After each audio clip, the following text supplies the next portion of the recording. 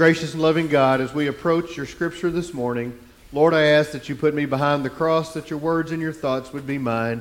And Lord, if I misspeak today, forgive me. Let your message be heard in Jesus' name. Amen. Amen. You may be seated.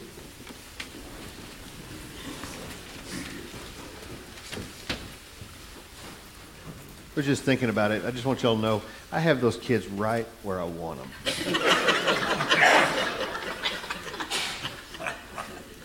So a great storyteller once said one of his favorite stories was about a chicken and a pig who encountered a hungry man beside the road.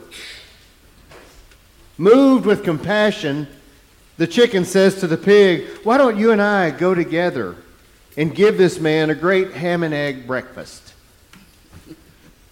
The pig thought about it for a little while and then replied, "For you, that would be a contribution. But for me, that would mean total commitment." People tend to shy away from total commitment. If you join me in your Bible, let's turn to James 5. That's back toward the back. We're going to be verses 13 through 15. James 5, 13 through 15. It's just almost Revelation. And it says, I don't want to go too fast. "Are any among you suffering? Are any among you suffering? They should pray. Are any cheerful? They should sing songs of praise. Are any among you sick? They should call for the elders of the church and have them pray over them, anointing them with oil in the name of the Lord. The prayer of faith will save the sick, and the Lord will raise them up, and anyone who has committed sins will be forgiven." This is the word of God for the people of God. Thanks be to God. So I call today's message "Praying for Each Other." So, total commitment. The Christian life is total commitment, right? It's the complete giving of yourself for the gospel message and for the mission of the church. We established last week that when the Word of God is applied to our lives, it convicts us of our sins and of our failings. It points us to something greater that is possible as it reveals the deep motives of our hearts. And as it begins to do this, we commit to obeying what God reveals to us by taking action. This whole book of James is a book of action. Our response is obedience. The Christian life is obedience. It is devotion to God. God wants us to set ourselves apart from this world, to remove ourselves from the ordinary, to make a personal commitment to be active and part of the body of Christ. We've had several folks joining lately. I think my mom has joined us today. She's going to join the church this morning.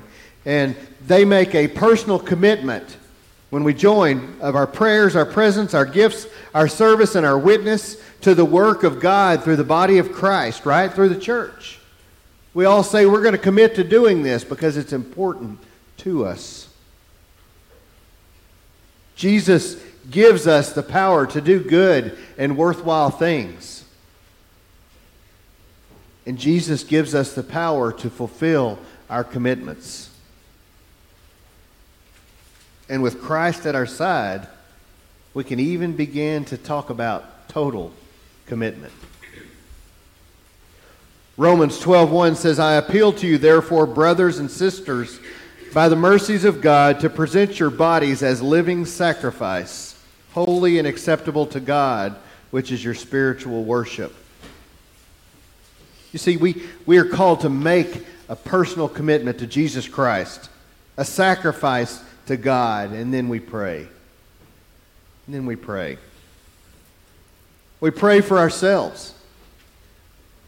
So when we make a personal reflection, we know that we are always in need of prayer. You and I are always in need of prayer on our own. And no person can reach their full potential without prayer. Great leaders of the Bible prayed for their needs. Joshua prayed for guidance. Hannah prayed for a child. Solomon prayed for wisdom. Joseph prayed for understanding. Peter prayed for vision.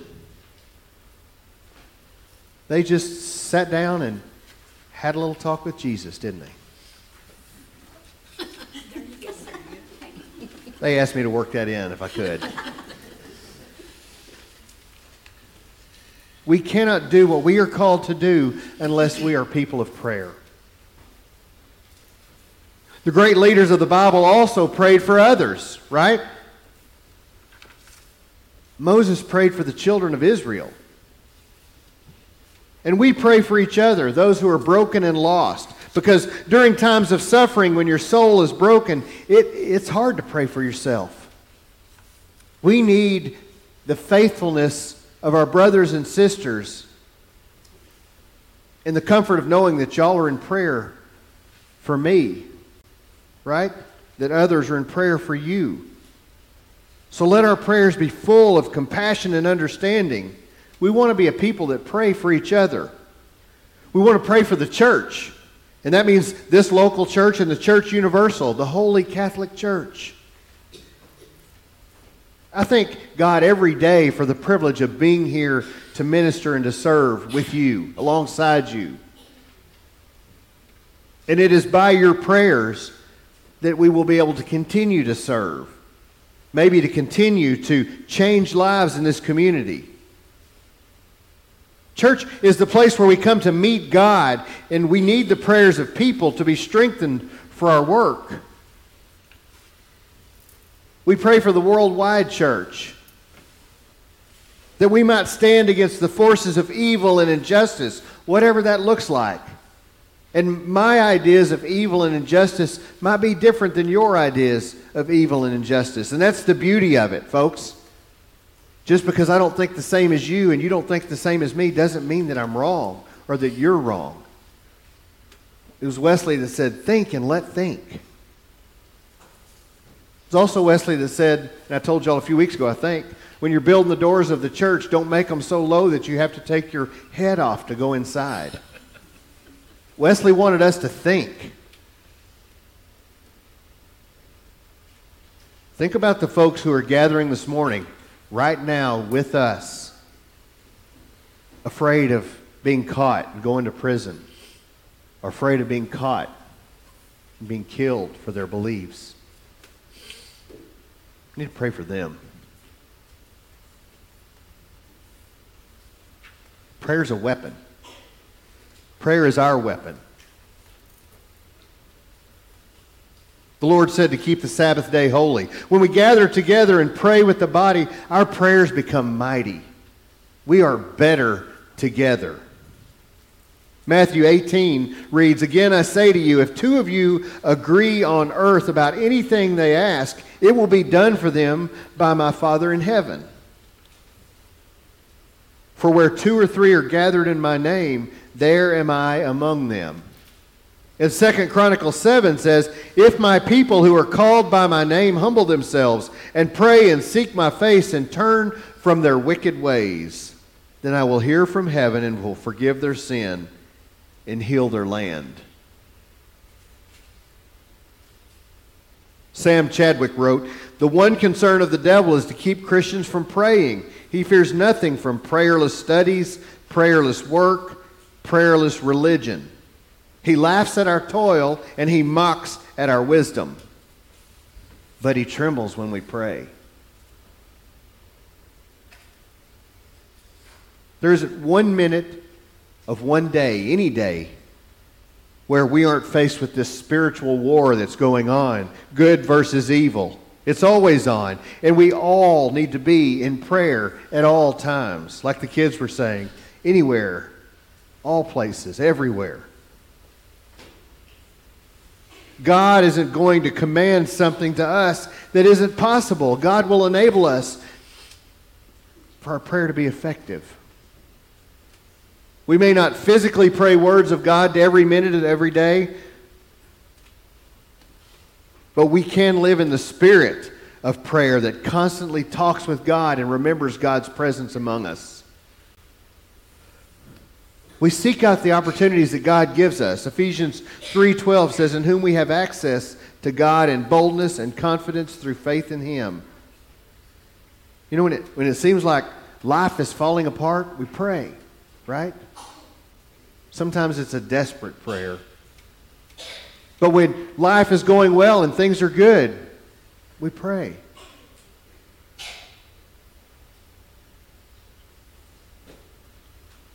We know that we don't need a go-between, don't we? We know as Christians that we can go straight to God. Jesus is our intercessor. We can go straight to God with our worries and with our joys, with our concerns, with our brokenness. There is power in confessing our sins to God. 1 John 1:9 says, "If we confess our sins, He is faithful and just and will forgive us our sins and purify us from all unrighteousness." We need to believe those words of forgiveness from God. We need to know that when we talk to God and then when we ask forgiveness that we are. That's the problem with some folks, is we ask for forgiveness and then we can't allow that forgiveness to take our lives. We still are stuck in the worry and the shame of that sin. Whenever we hide our sin, it grows. But when we expose our sin and we hear the healing words of God declaring forgiveness, sin loses its power. And it loses its power over us. Proverbs 28:13 reads, "Whoever conceals their sins does not prosper, but the one who confesses and renounces them finds mercy." We need a place to come to pray. We need this church. We need a place where people can come and meet God and work through their sin. A place where they can be prayed for without people needing to know the details. I need a place to come where I can pray without you knowing the details. The church should be a place where we take care of people who are struggling. A place where people can be transparent and vulnerable. The place that's a safe place to share with one another our deepest problems and where we can find healing through prayers of others. And for the people who watch online, who haven't been here in a while, who haven't had a chance to join us, I know that you see some people here that seem like they have it all together. I'm going to let you in on a secret. We don't. We all struggle and we all sin and we all fall short. But we come together in our brokenness to create this place where the Spirit of God can work in our midst and heal us. We need each other. We need people close to God who know how to pray. But being effective in praying is not just throwing your desires and your needs out to God. We have to believe first in the God who we pray to and what it is that we are praying about.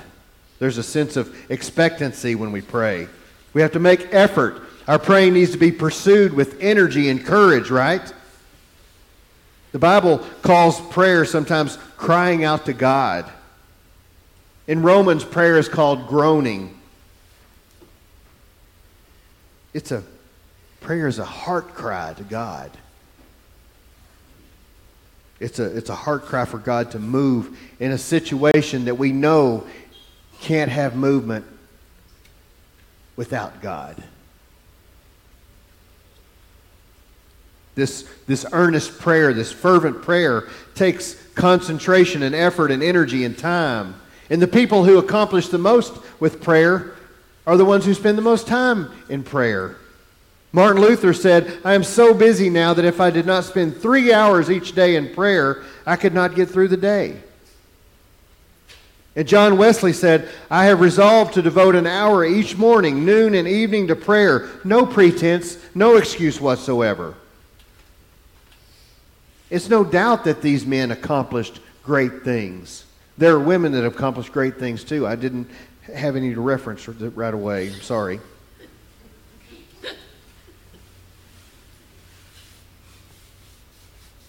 I'd say Mother Teresa was probably a person that's done the most for all people. She's wonderful. If we keep praying and we don't give up, God's going to answer. And I don't know why God seems to answer quickly sometimes and God answers slowly sometimes. We don't have a reason for that. But I do know that God answers. God answers what's most good for us. Dr. A.C. Dixon said, when we depend upon organization, we get what organization can do, and that is something. When we depend upon our preaching, we get what our preaching can do, and that is something. When we depend on money, we get what money can do, and that is something. When we depend on education, we get what education can do, and that is something. But when we depend on prayer, we get what God can do. And that is what we all need, what God can do. Prayer can change the world, friends. Pray for your neighbors. In the name of the Father, Son, and Holy Spirit. Amen.